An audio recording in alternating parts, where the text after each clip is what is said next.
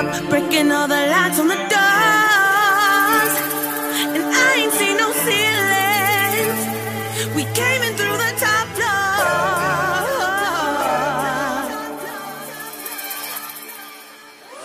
3 oars rip right round your jugular. You're listening to Feminist Killjoys, PhD, an hour feminism, pop culture, and politics, as discussed by two professional killjoys. I'm Rachel. And I'm Melody. And today we'll be talking about DACA. And also we'll bring you a new segment we're calling Check Out These Badass WTF Activists. But first, Melody, where can our listeners find us on the internet, though, first? First off, let me just say select places. Second off, let me list to you some of those places. Subscribe to us on iTunes if you haven't already, or your favorite podcast application. Extra FKJ points if you leave us a review. On the social medias tip, you can follow us on Twitter. You can follow us on Instagram. And then you can also like us on Facebook. You can like our episode page, Feminist Killjoys PhD, or you can join our closed community group. The community group is Feminist Killjoys Community WTF Power ! And Rachel, do you want to pop in real quick and tell about the new thing on Facebook? Yeah, we have a book club, a reading group. I'm so excited. We talked about this, and because I was so excited about this book I'm reading, I decided to do the first pick, but we'll be equitable about that and do other people's picks in the future. But it's called Emergent Strategy. That's the name of the book we're reading. And if you are interested in reading collectively and discussing a really amazing book that talks about different forms of creating social change in the world through building our movements with a lot more sort of really cool feminist ethos to drive it. There's so much in there. I don't even know how to summarize it, but it's really amazing, and there's going to be so much to discuss. So if you're interested in joining us, join the Facebook group. If you don't know where to find that, message us, email us, do any of those things Melody just listed, and we will make sure we get you on there. We'll start discussing the introduction and chapter 1 on September 18th. Excellent. My library doesn't have it, but I'm just going to order it because they always bring in books for me. It's very nice of them. Shout out to the library. Go ahead. Shout out to the library indeed, and librarians. Yes. I have some reviews up. Oh, go ahead. So we've read a bunch of these, but here's one that I think we haven't read. Okay, this is from Natasha Constance, 55. Melody and Rachel unapologetically offer challenging perspectives to listeners while discussing a wide variety of compelling concepts and current events. I wish everyone could listen to this podcast. Thank you, Natasha. I appreciate that. Here's another good one. Therapeutic yet activating. I like that. This is from Beanie. I really can't get enough of these two. They tackle important topics with a necessary delicacy and thoughtfulness, but their academic lens doesn't come off as elitist or overbearing. Especially appreciative of the new newsletter component of their content. Now I can get more of them every week. Aw, shucks. I love it. Thanks. Aw, shucks. Very emotional of you. No, I mean it sincerely. We love those reviews, and honestly, they're incredibly helpful. So if you like our show but really can't do anything financially to support us, or and you want to support us, leaving a review is a fantastic way to do that, and we would be so grateful if you took a couple minutes to leave us that. Yeah, and if you do want to leave us some money, Janie Love gave us another nice donation. Janie I owe her a the postcard. best. She just wants postcards. That's fine. We love you, Janie. Yeah, thank you. And then on our Patreon, we have a Patreon setup system. We got to do a bonus ep soon, Rachel. We're not. It's true. I know. We have to fulfill our deal, our end of the deal. We definitely will. Yeah. Man, I have an idea for one too. Okay. So. Okay. Not Bachelor in Paradise, I hope. No. No. We won't burden people with The Bachelor anymore. Okay. A burden or a learning opportunity? Opportunity. You decide. So Patreon, yes, you can leave us some monthly micro donations. And just so you know, FKJ also supports other podcasts and similar stuff. So we appreciate the sharing community that we have developed. Anyways, if you donate more than $1 or more, you get access to our Killjoy review newsletter that the reviewer mentioned. $5 or more a month, you get our bonus eps that we are putting together. And now that I'm taking an illustration class, I mean, who knows? I might just start drawing stuff for y'all. You know, it's like I need some inspiration. So that's so cool. Yeah, we'll get to that. Well, let's just be done with. Let's just be done. Like with all the other stuff. If you don't know where to email me, then you'll have to tune in next week. Yeah, there's many places you can find us. But tell me, you're taking an illustration class. Blah, blah, blah, blah, blah. How are you, Rachel? Rachel says, no, Melody, you go first. Okay, I'll go first. I started an illustration class with my awesome friend, Nicole. Shout out, Nicole. She probably doesn't listen to this, but she's like super rad. She's like Melissa McCarthy, like in terms of like being dry and super funny and self-deprecating and stuff. So we just have a blast together. She's married to my friend, Carolyn. So they're like all my favorite people. Like 2 of them are married, thankfully. So they're in the same house. So then when I visit, I get 2 for 1. At any rate, we're taking an illustration class together, Nicole and I, and we are way not as like other people came in. It's not continuing ed like at the county library.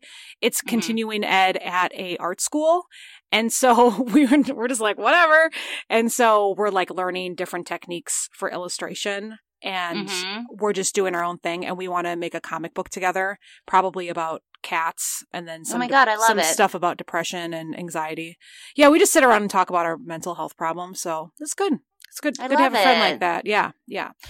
So I'm no Ket, so, it's never going to be at that level. But maybe I could one day impress him with my illustration skills / another reason to talk with him at some point.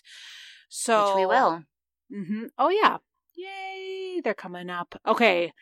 To keep my check-in focus, the other thing I wanted to tell everybody is that I saw U2 last night. My brother. In the name of love. Isn't that them? Yeah. Yeah. Okay. One more in the name of love. Oh, do you know in that song, there's a whole verse about MLK getting shot. Oh, interesting. So one more dead in the name of love. So he got it. Got shot in Memphis. Yeah. Yes. Yeah. The song's all about it. Yeah. Well, one of the verses, so. We were discussing this a little bit before we started recording, but I mean, obviously they are political in that Bono is like a humanitarian and sings about MLK and Irish resistance and things of that nature. But you were saying that sort of decoding the sentiment of potentially patriotism was interesting. And also, he's a liberal and all these things. So tell us more about what it was like. Yeah, I would, if anybody goes to see U2 on this tour, I would love to have a little online chat about that because like the Kendrick Lamar show, lots of visuals and meanings embedded into the visuals. This one was a little bit even more complex actually than Kendrick's because Joshua Tree, the album, is what they're touring under because it's the 30 years since it came out. And so that album is written about America and, how U2 relates to America coming from Ireland. And so there was some visuals with America, and you could definitely, like I was telling Rachel off air, like if you were a Republican at that show, you wouldn't have felt alienated because you could just read into the patriotism because they had the American flag up untouched, right? Like, so there wasn't bullets through it or paint splashed on it. It was just a straight up American flag. At one point, they put the Texas flag up in support of Harvey with no critiques of, climate change or any of that. Just kind of like you said, he's a humanitarian, right. So like, his number one, or the band's number one, is to love and support everybody. Right. He does obviously have critiques of America, and I think if you, again, wanted to, like, this decoding language, you could have decoded it with a lot more radical of a reading. Like, there was definitely some resistance to it, but I think you would have to really catch what he was saying, and, like, the arena is not the best place to hear everything that somebody speaks into a microphone. Right. Probably the most radical moment happened towards the end of the night when they were doing a song, and he started before the song started, he started talking about how important women are. And then I didn't even hear this, but one of the music reviewers said, he quoted Bono saying, you need to run for office, women, because quote, men fuck everything up. So like he was, his gender politics are pretty decent. And then I put this on my personal IG, but we could put it on the FKJ. I can put it on the FKJ one as well. For the whole song, there were images of women and they kept switching, but they weren't like your traditional, like, you know, the women that we often go to in our culture for being like righteous, like Rosa Parks and Michelle Obama and Hillary Clinton, you know, all did important things, but those are like the go-tos. He had a like Pussy Riot. He had Heather Heyer, who just passed. She was the one who died from the white supremacist. Alicia Evans, Sojourner Truth, like, Cool. Radical women, and Emma Goldman, like they kept switching, like the whole thing. Angela Davis, I could just go on and on and on and That's on. rad. Like super righteous. And at that moment, I was like, this is why Phoebe Robinson absolutely loves U2. Like, yeah. And Phoebe is one of the dope queens. And she, this summer on her social media, was like super obsessed with Bono and U2. And I'm like, I guess, like, you know, and she's such a political person that I was like, U2, really? But then once I saw them, I was like, oh, this makes so much sense. Oh, sorry. One more thing about U2. They also, before the show, like before Beck went on and in between Beck and U2, they had poems going. So they had just poems scrolling, and there were poems from like Puerto Rican poets from all over. I was trying to screenshot a lot of the titles so I could remember. But one of them that stood out to me was Langston Hughes. Cool. So like the whole show was very politicized, but again, it was easy to tune those poems out, and it was easy just to read into the patriotism if you wanted. They're very thankful for America, and they think, you know, they got obviously a lot of success here in America. It just always makes me feel uncomfortable when people like prop up this country. And I know he was criticizing our country as well, but mostly through supporting and uplifting women and women of color, white women and, you know, women of all colors. I sound like somebody on Color of Fear. Do you remember that TV? Yeah. I'm colored too. I'm white. I'm colored. It's like, shut up, dude. That's quotes from this documentary that we've mentioned before. That's what Melody was saying. It's amazing, but flashback. Don't mean to be that person. But anyways, you know, his critique came in lifting other people up, meaning, you know. Right. So it was complex. It was complex. But the woman song, that really got me. I was like, oh, Bono. Yeah. And just the people that they highlighted. Usually I'm like, yeah. Right. Yeah, that's pretty cool. That's a pretty solid slideshow. And Heather Heyer, I was like, oh. Right. Feelings. Just... For sure. Yeah.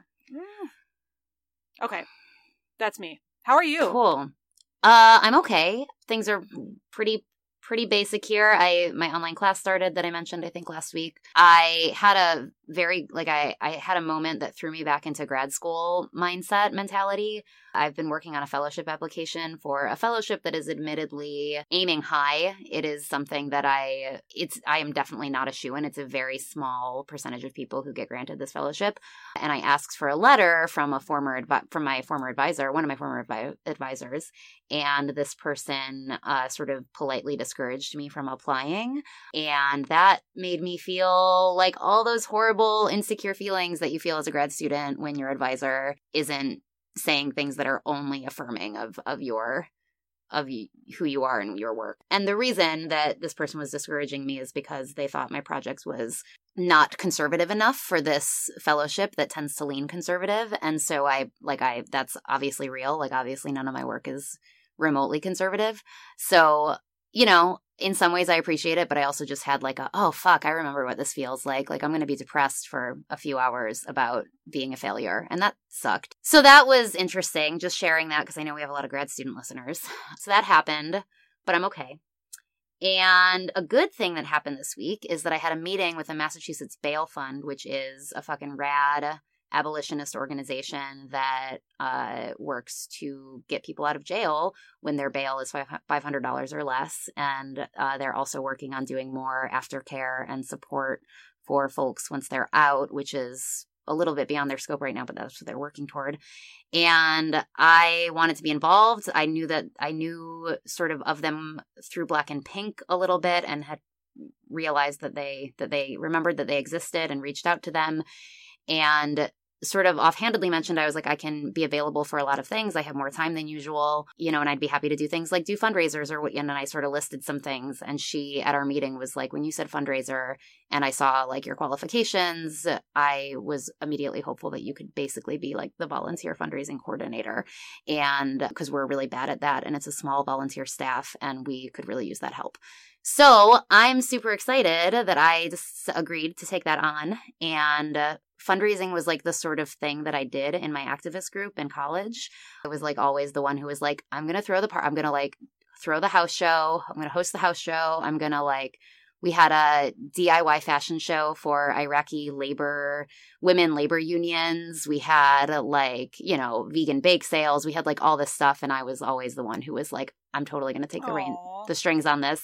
Awesome. So I feel like I'm 19 again because I'm working on putting together a house show for one of the monthly or bi-monthly fundraisers that I'm going to do for this organization that I really believe in. And I'm excited about it. So that's You good. are perfect for that. Thanks. Like you love having parties. That's true.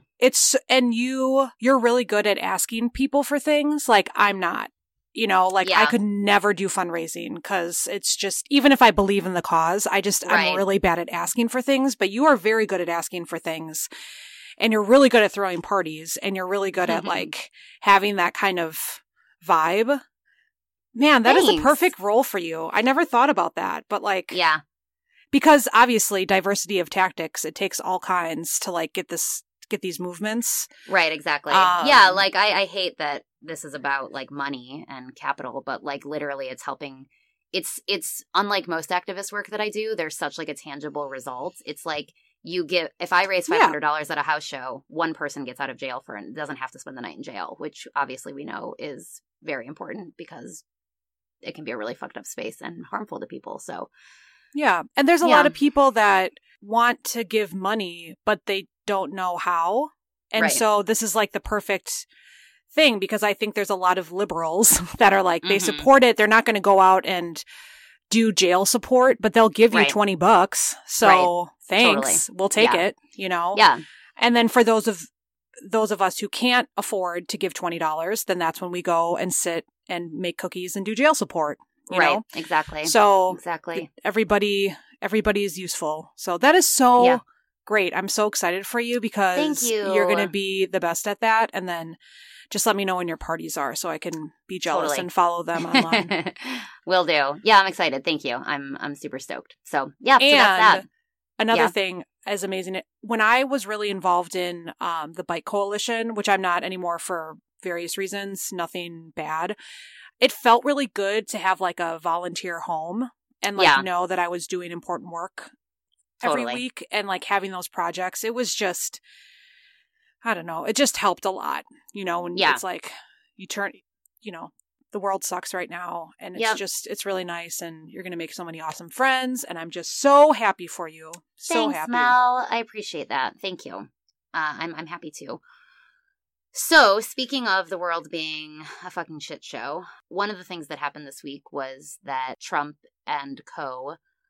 Worked to get rid of DACA, which is the Deferred Action for Childhood Arrivals. Do you want to talk through first reactions? I have a bunch of like talking points that I want to get through, but do you want to talk about any reactions before I get to my bullet points?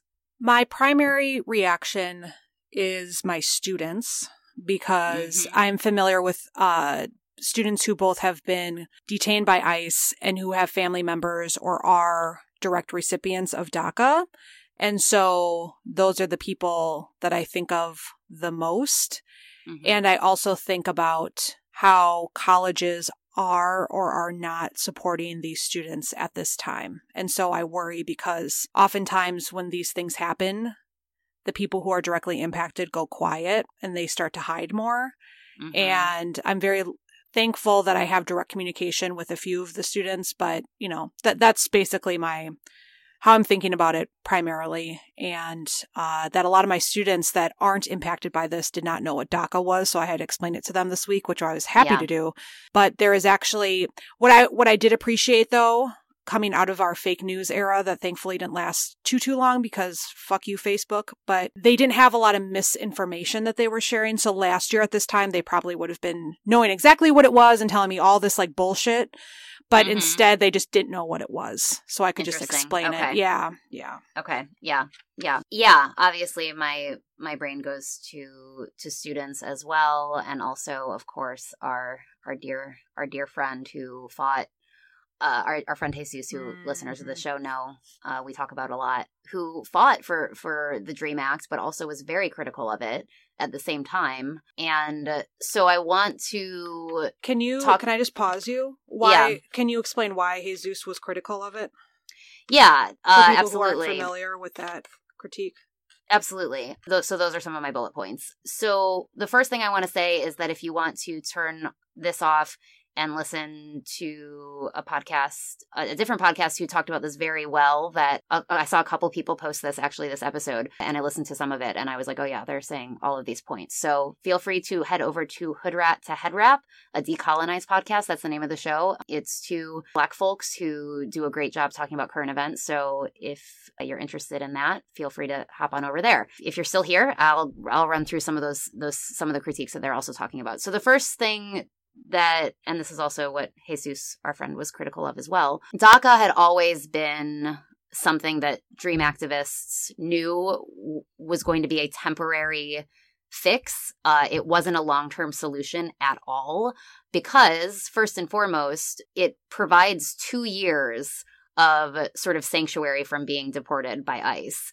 So 2 years is almost nothing, but it's 2 years where you can get a work permit and work to do other things to try to find pathways to citizenship, which DACA does not actually provide. So overall, that's not actually very good. But it did provide people 2 years of safety, sort of quote unquote guaranteed safety, I guess, and they could also work. In order to get it, it also requires that you have no criminal record. There's some tiny exceptions for like some very small scale things, but for the most part, you can't have any criminal record at all. And you also must be a high school graduate and or have enlisted in the military or fought in the military, which is also just like fucking ridiculous to think about how we expect immigrants to do everything, including serve in the fucking military, but they're not allowed to be citizens, which is just so fucked. So all of those things are, problematic, not permanent fixes, don't actually challenge the system of immigration and borders, etc. enough. But it did provide this temporary fix that DREAM activists really needed for survival. And so, of course, it's very important to that's why #DefendDACA is trending, because it's really important for those people's temporary survival to have that. So that is that. Other thing. So does that all make sense? I mean, I know do you want me to clarify anything, or do you want to clarify something? No, that was great. I just wanted to make sure. There's lots of critiques of DACA, so I just wanted to make sure that we're all clear on what Jesus stood for. Right, totally. So it's a thing that I think we need to think about, seizing this moment symbolically as a moment to remind people in sort of the public consciousness that immigrant justice is a thing that we all need to be thinking about, but we really need to think beyond DACA. We need to think about literally blocking ICE trucks. We need to think about not speaking to ICE or any other federal agents who are trying to deport our neighbors. We need to think about these long-term solutions to provide amnesty for immigrants and get rid of borders. If that's what you agree with, that's what I agree with. So that's my end goal. Other things that I think are important in this time are to think about sort of the signs that we're carrying to these DACA rallies and the things that we're saying. And a lot of this, of course, is stuff that I've learned from the mouths of Latinx people. And of course, there are immigrants who aren't Latinx, but because we live in a fucking racist country, that's who they're talking about. They're talking about brown folks.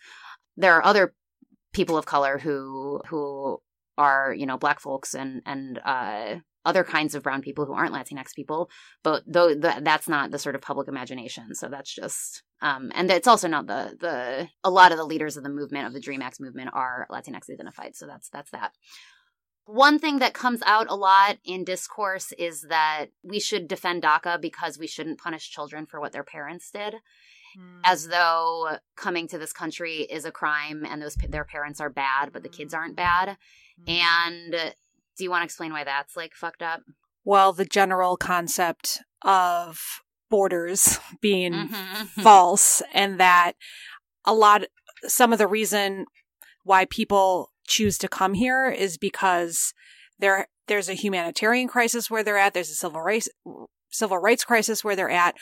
They're living in deep, deep poverty, which, if you know your history, in some places can connect right back to what we've done in Central America.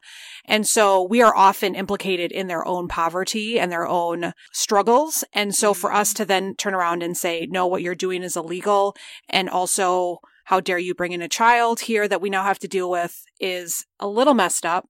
Yeah, well, I'm being sarcastic, a lot messed up. Yeah. And then on top of that, our capitalism system that we have set up here relies on the literal labor of these people.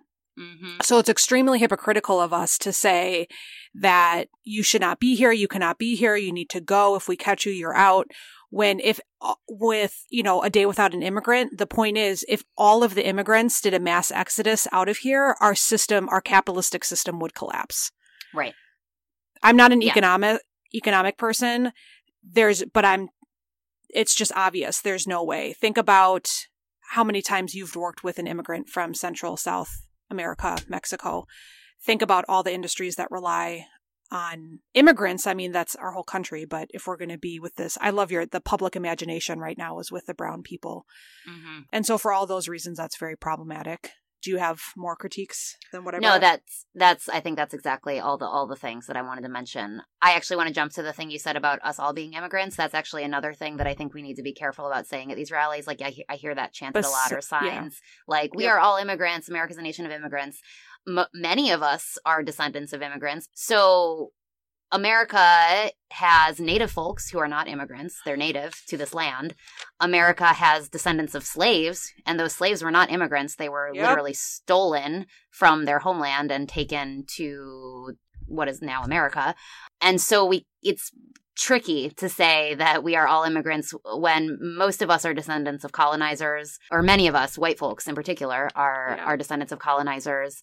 And then that also is to say we're all immigrants, Erases native folks and Erases slave descendants. So that's another thing. That's another sign that I'm like, are we though?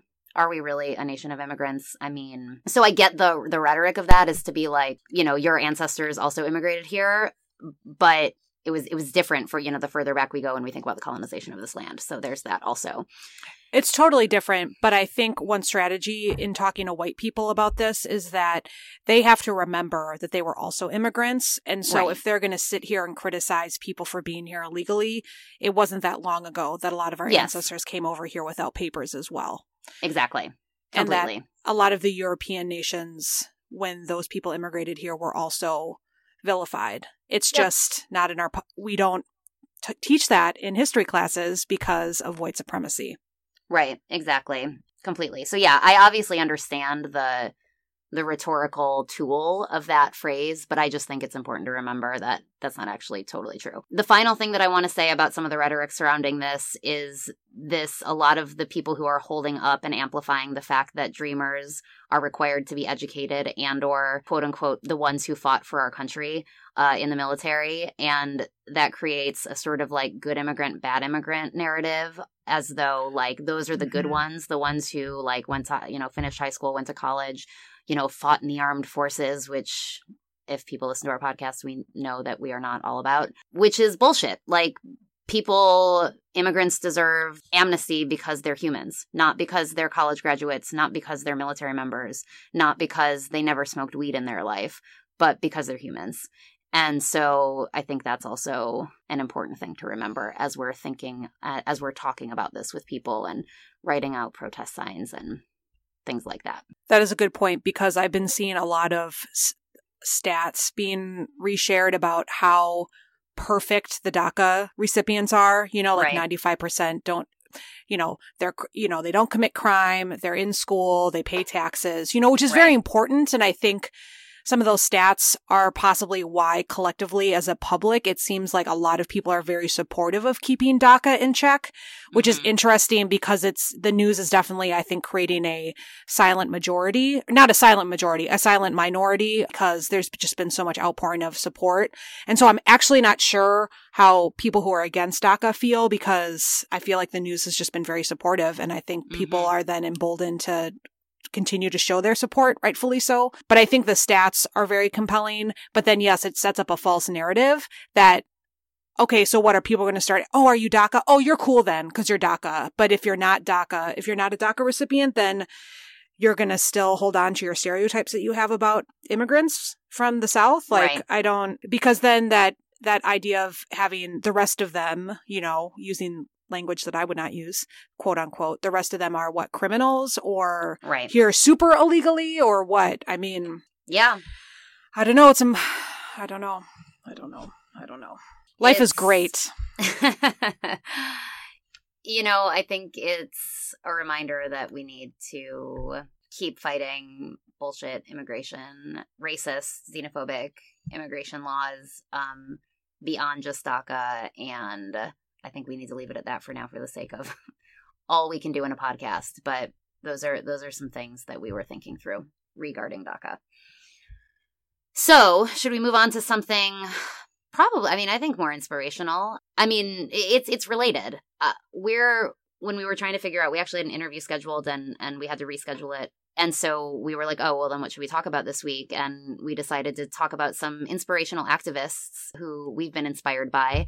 And obviously, you know, dream activists are also inspiring. But I also think that, you know, we didn't name any other than our friend Jesus. We didn't name any individuals. So we're about to name individuals, but I think it's also important to remember that who we're talking about are sort of figureheads for much movements that are full of so many people. And so while we're celebrating these individuals, you know, it's part of these bigger movements that are full of all these people who don't have names or get recognized. But with that said, Melody, who came to mind when I was like, let's talk about activists we're inspired by?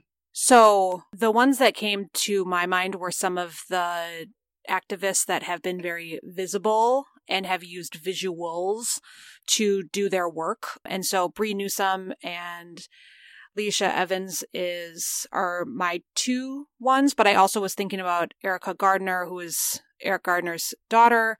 And I actually started thinking about the NFL too, even they're not WTF, so I'm not going to spend any time talking about them today. But if you all aren't familiar with Michael Bennett's recent altercation with the police, he is a Seattle Seahawks player, and then his brother is actually a Green Bay Packers person, and we are not NFL. We're not pro NFL on the show, but what I am pro of is athletes taking their immense voice and space that they have and using it to promote the end to police brutality and other political issues. So Totally. what Colin Kaepernick was doing, and so there's a lot of really interesting stuff going on in the NFL right now that I can talk about later. I don't want to spend any more time, but they also came to mind because this week they're speaking out very loudly against some personal police brutality. Mm-hmm. Do you want me to share my peeps first? Yeah.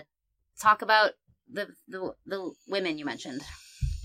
So the first person, or the person that came to my mind right away, and I love this because Rachel was like, what was your question to me? You're like, what is an inspiring WTF activist or something? Something like that, yeah. I love this because then we just both did our homework and came back and now we're reporting. And so we didn't know what each other was doing. And like, Yeah. I don't know. It's just, we talk about people a lot, but never do we ask such pointed questions to each other. Like if you could, you know, pick one person or, Right. So this is, anyways, I enjoyed doing this. Yeah. But so I picked Bree Newsome because I don't want to talk about my personal reasons. But I do want to talk about, well, I feel like it's white tears if I talk about my personal reasons. Okay, that's fair. I'm appreciating her right now and her bold activism that she does. It is inspiring to me and it is uplifting. Mm-hmm. Because I'm What also, did she do? Tell us what she did. Yeah, get to the point, right, Melody? She is burying the lead here. You may remember her as the righteous person who scaled the state house of South Carolina's flagpole and took down the Confederate flag in late June of 2015. And this was right after Dylan Roof had killed 9 people in the AME Black Church in Charleston. And if you remember, right after that, the response nationally as a conversation was to take down Confederate flags because Dylann Roof used the Confederate flag as part of his white nationalist activism. And so he used that to propel his ideas. And so, again, we reignited a conversation about the Confederate flag. Do you remember when we were in South Carolina and saw the Confederate flag out? I sure do. It was Yeah. at the state house, like at Yep. government buildings. Yep. It is. Yep. This is my Midwest person talking. Yep. Like I was ignorant of that many Yeah. years ago, and then I was like, holy shit, it's still here. This is how Yep. do you all deal with this? Yeah. You know? But I guess the same could be said. I mean, I bike past Jamar Clark's site of his shooting like all the Right. time. I bike Right. past the 4th precinct all the time. Right. Don't worry, I have plenty to say when I bike past both of those things. Yep. But, you know, I think you forget when you live with such trauma that it's fucked. Absolutely. I mean, everybody knows it's fucked up, but it's anyways. My point being, late June 2015 reignited a very important conversation about the Confederate flag. She worked with some activists on the DL, and they decided that they're just going to take the damn flag down themselves. They were sick of waiting, and so she scaled the flagpole and took it down. Interestingly enough, one thing that they actually really talked about the symbolism of who was going to scale the flagpole, and so they decided that it was going to be a Black woman. But then they also, so this is from her statement that she made right after her arrest for scaling the flagpole, was that as a group they decided that a Black woman should scale the pole and that a white man should be the one that helps her over the fence, as a sign that, quote, our allegiance transcends both racial and gender divides. We made this decision because for us, this is not simply about a flag, but rather it is about abolishing the spirit of hatred and oppression in all of its forms. Hmm.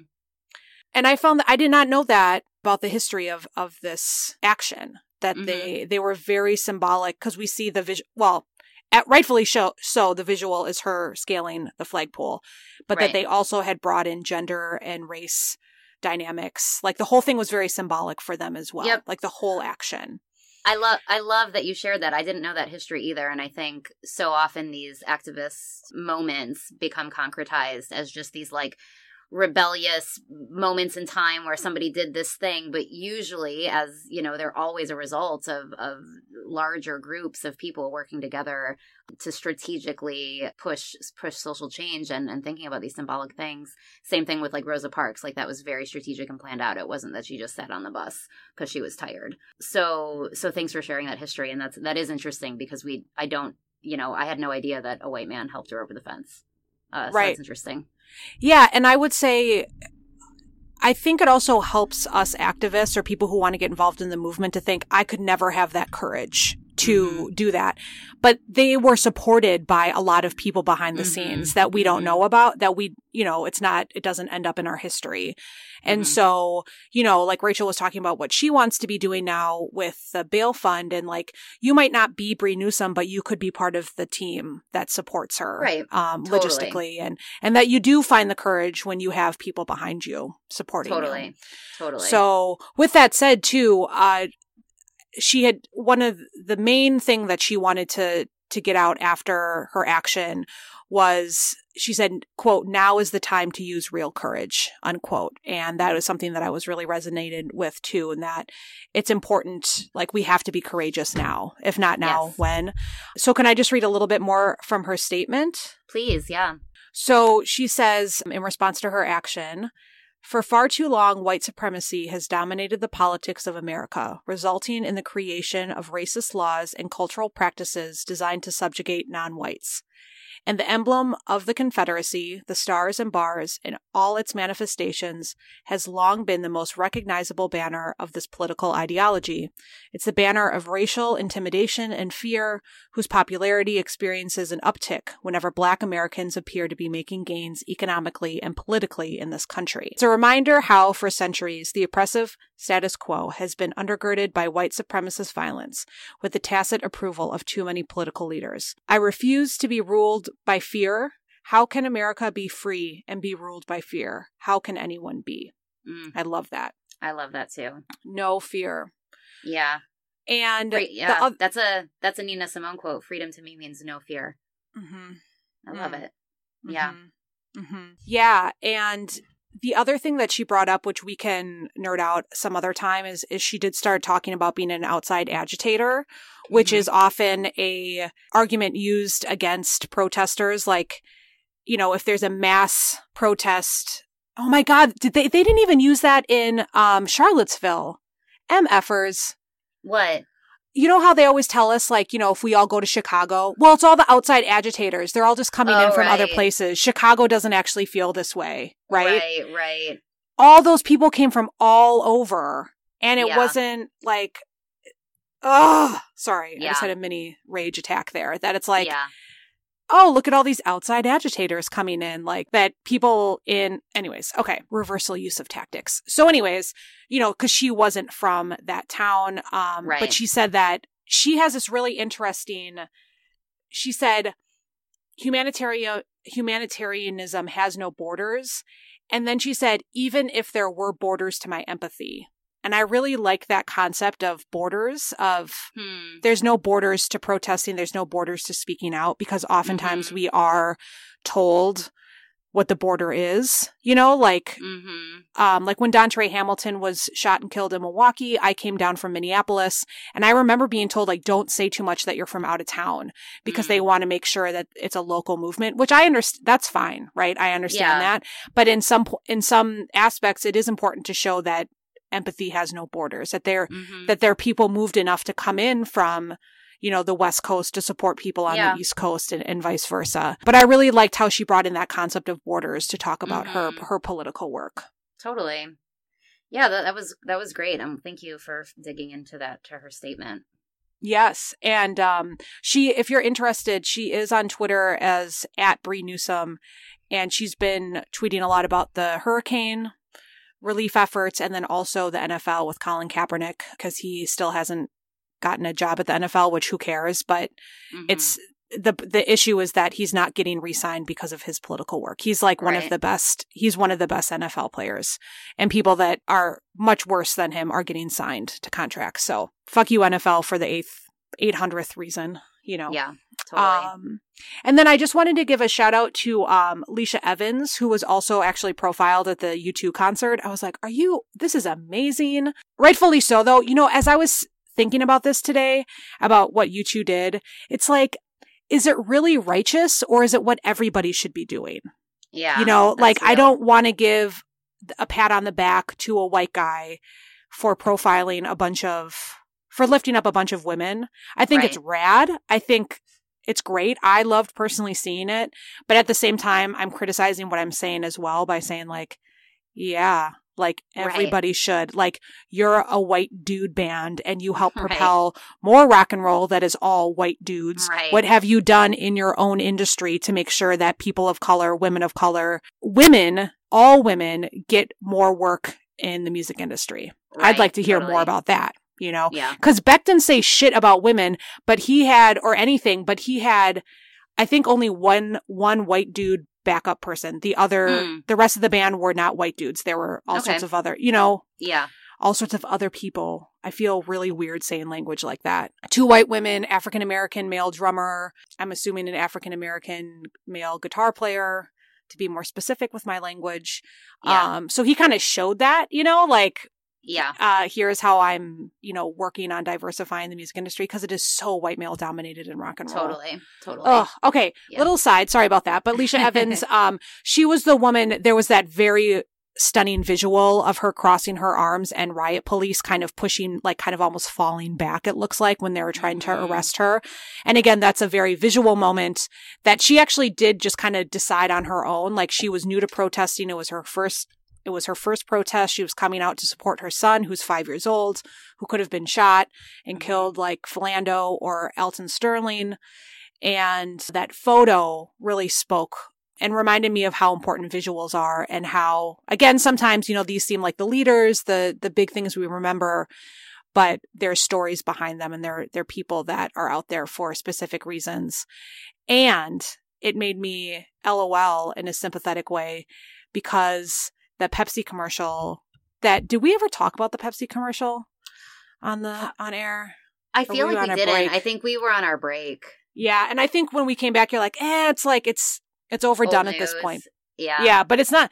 But anyways, to bring back old news, if you haven't seen it, the Pepsi commercial with Caitlyn Jenner, Kendall. Whatever. Sorry. I'm sorry. Thank you, celebrity Yep. scholar. I I'm got not you. familiar. I got you. Okay. A Kenner of some kind. Made a Pepsi, a horribly tone deaf Pepsi commercial, but the ending was a riff on the visual of Leisha making the police fall back. Instead, Miss Kenner hands a Pepsi to this like very hot looking police officer and stops like all the violence. Right. Everybody stops. And it's like, yep, not the same, but thanks anyways. Right. Just interesting to see how corporate media picks up cultural values and regurgitates them back to us. Yeah. I was talking about that with my class. Like, does the media reflect our cultural values? Or does the media take them up and exploit them? Or do we learn our cultural values through the media? Those are the questions we ask. And they're important ones to consider. Totally. Those were good picks, Mel. Thank you. I love this. Let's do this more. Yeah. And another It's funny. It's funny because go ahead. No, I was just going to come up with things that we could do, like favorite scholar or favorite academic book, and then not tell each other, because often we're telling each other what we're going to talk about. Right. And then this time we're just like surprised and we learn things because we're totally listening to each other's research. Exactly. I just learned a lot. It's also funny because you went, I literally, I think I must have just said, let's do inspiring activists. And you did not say history. I did not say historical, but that's where my brain went. So it's interesting you chose two contemporary folks and I chose some not as some of them, two of them are still living that I chose, but they were doing, they're known for work that was older. The first person I wanted to highlight, who I'm sure many of our listeners know, but probably not all, Lucy Gonzalez Parsons is one of the first lady anarcho-communists, more specifically activists that I learned about that influenced my own politics. She was a former slave of Native African-American and Mexican-American descent. And after emancipation, she met anarchist Albert Parsons, who was one of the Haymarket rioters, and they married illegally because of miscegenation rules. So what does that mean? What does that mean? Miscegenation is laws about white people marrying non-white people and how it was illegal in many states until the 70s or 80s, something obscenely late. Somebody can correct me if I'm off on that. So they were this interracial couple, and she was doing amazing socialist organizing work, and I think we don't hear enough, particularly in that era, which really glorifies all the white, well, not exclusively white, but mostly white dudes who are sort of upheld in that era of anarchist and socialist movement work. She was a woman and a non-white woman who was fierce as fuck. And she was doing the work of intersectional activism before intersectionality was a term. So she was going to IWW meetings and conventions and talking about the importance of thinking about gender and sexuality even alongside class oppression. Albert Parsons was hung after the Haymarket riots, which I think we've talked about on the show before, but there was... Not too much. There was protests about during a strike, and basically there was a scuffle that is to this day undetermined of who threw an explosive first, whether it was the cops or an anarchist or somebody else. But basically anarchists got blamed for, any violence that happened at this riot. Some of them were hung as sort of a symbol against organizing workplaces and anarchism and socialism in general in the U.S. So Albert was one of those people who was killed. So after he died, she continued her work. She started with a woman named Lizzie Holmes, a publication called Freedom, a revolutionary anarchist communist monthly. And she just continued to work on behalf of poor folks, women, non-white folks in the U.S. who were oppressed in various ways, and speaking specifically to those different kinds of oppressions until she died when she was 89 in an accidental fire. But she's one of my faves. And accidental or for real? Well, the IWW bio of her itself said accidental, and I trust them because if anybody was gonna be like it was probably pieces of shit that are trying to kill her, I think the IWW would name that. So totally. I'm gonna trust that. So She also has some really good quotes. She's very quotable. Some that I really like are never be deceived that the rich will permit you to vote away their wealth. So, you're not. You tell them. Yep. So, yeah, very anti-reformist. Another thing she was known for is getting pissed as fuck that the labor movement wanted to start siding with the Democratic Party more and trying to get more in the system. She was like, they are not going to give us what we need. Do not cozy up to them. So true still. So true Lucy. still. So true still. Yeah. So there's a bunch. I could say more about her, but she's amazing. Look her up if you're interested. Yeah. So that's Lucy. We're kind of running low on time, so I could stop and we could just do this another time unless you want me to go through my others. Well, I feel bad because I took up so much time talking about It's okay. Bree Newsome. No, it's okay. I think it's fine. We'll do this another time. I'll stop with Lucy. I'll talk about my others. I'll let people know I was going to talk about Iris Morales of the Young Lords Party, Puerto Rican militant organization. A lot of people talk about them as the Puerto Rican version of the Black Panthers, but honestly, they were even more accountable to gender dynamics than the Panthers were, and women in the Panthers would say that themselves. And then I was also going to talk about Resmia Odeh, and I think I'm pronouncing that correctly, but what's interesting when I was am I pronouncing that? But the fucking mainstream media didn't fucking talk anything about her, so I almost never hear her name out loud. I only read about her. But she's a Palestinian freedom fighter who'd been fighting for Palestinian liberation against Zionist Israel for a long time and was tortured and raped brutally by Israeli forces to the extent that she ended up supposedly admitting to being a part of a bombing because she was being tortured in order to say information that may or may not be true. She ended up in the United States. Eventually, the United States wanted to arrest her for these crimes that she, which she will say did not commit, and nobody took into account the fact that she was brutalized by Israeli forces for trying to fight for her freedom as a Palestinian woman. And it was a long, drawn-out case. There was a lot of support from pro-Palestine folks in the U.S., but eventually she was deported. In just this past August, she was deported, stripped of her citizenship, and also fined for immigration fraud. So it was a tough case, but she's a really amazing person who went through so much and continued to be punished for trying for fighting for liberation for a nation that has been so brutalized and so oppressed. And she's somebody that's worth learning about as well. So those are the other two I was going to mention, but folks can look that up on their own time if they want. Yeah, I like this segment. We should bring it back because I was just thinking of another person that I'd want to talk about in terms of the accidental death thing. So okay, yeah. And then you know what our outro song would be that day? What? Accidental death. It's just your accidental death. Yep. Mm-hmm. You're an Indian in a cougar's nest. Jenny Lewis. Do we need to call you on that? Probably. We'll have to investigate. This was fun.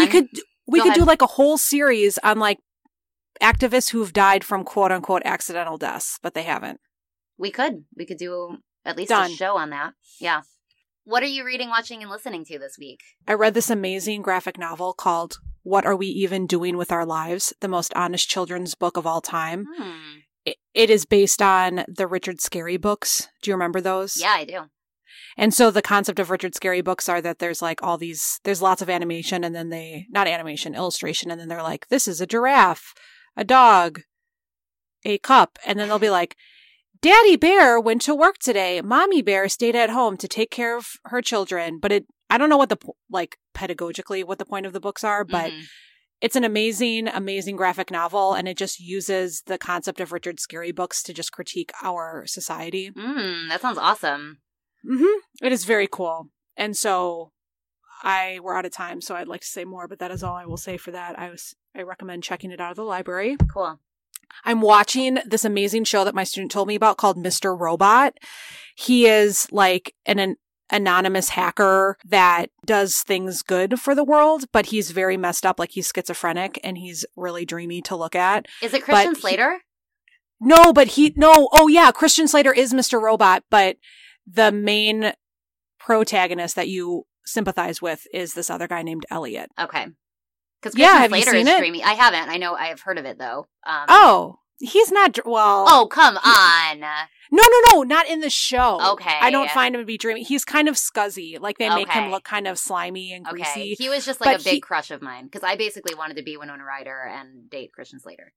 Yeah, and you know what? You probably would like him in the show anyways, because he's a hacker for good. Like, he's trying to convince Elliot to hack into the system that could erase everybody's debt. Love it. Yeah, I would totally fuck him on that show. Yes. Okay, he's just not.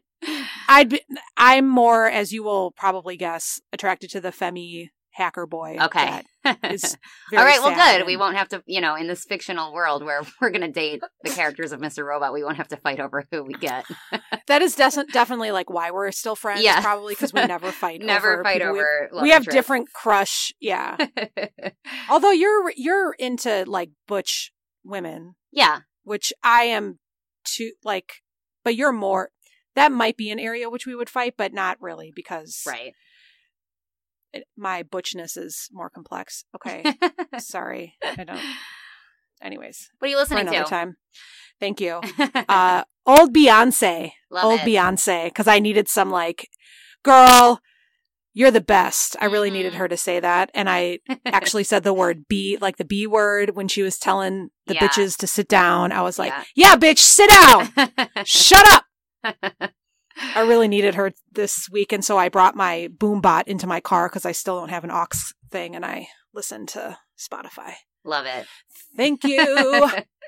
Moving on. What are you RWLing? Well, the aforementioned application that I was working on that I may or may not finish because of this feedback I got inspired me to reread some Frantz Fanon and Walter Benjamin, which is great because they're pretty cool Marxist-leaning revolutionary writer, or not like revolutionary era, but like invested in revolution writers who are saying some really cool shit. And I'm also reading, shout out to my dear friend Shannon Weber, who just got her first piece published in Bitch magazine. Congrats, Shannon. Yay! Yeah. And it's called Pure Evil, The Entwined History of White Supremacy and Fat Hatred. And it's about Heather Heyer and the responses to Heather Heyer's death that, I don't know if you saw any of these responses that, from disgusting piece of shit white supremacists and Nazis who were, saying things about it being a good thing that this fat, childless cow is dead because et cetera, et cetera.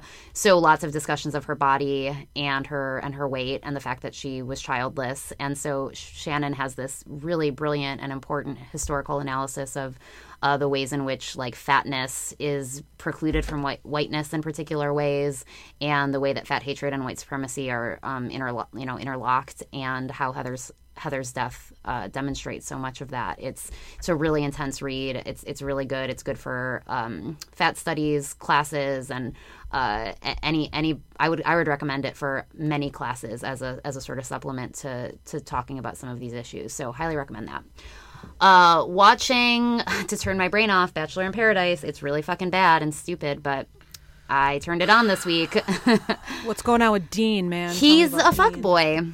He's basically... That's what somebody said on Twitter. He's a fuckboy. That's just plain and simple. He was stringing two women along and being a total fuckboy about it. So, Deanie Baby's not so great. And listening to a bunch of stuff.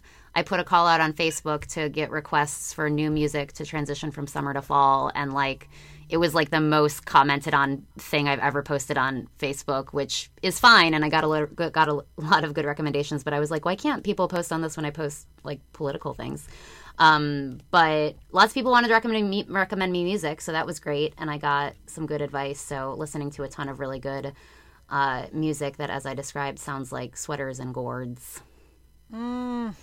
I love it. Yeah. I love fall. Yeah. I love fall. Cool. My pain is over. The leaves are falling. I know. I know. I'm so happy. We made it through another summer, Rachel. I know. We did it. We did it. Woo! Congrats. Go team. All right. And on that note, WTF. Power.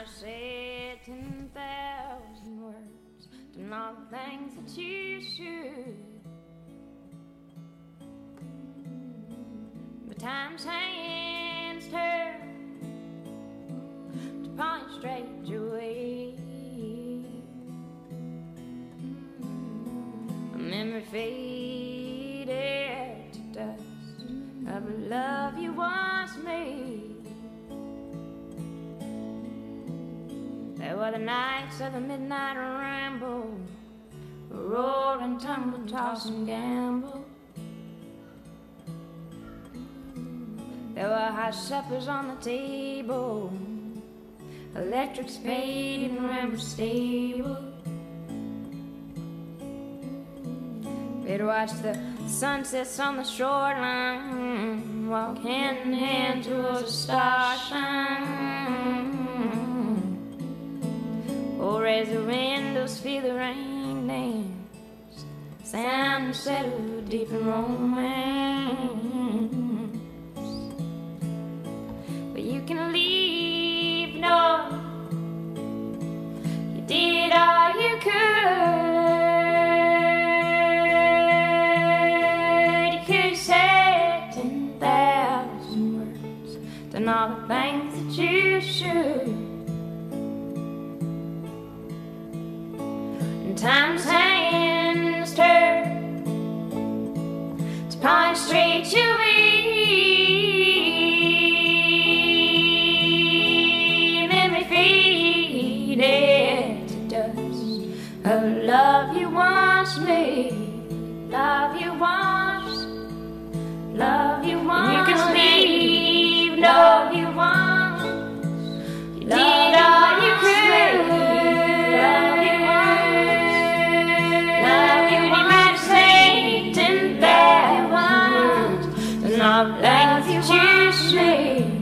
love you once, love you once. Time's hands, love you once, lie straight to me. Love you once, love you once, repeated once of the love you once made.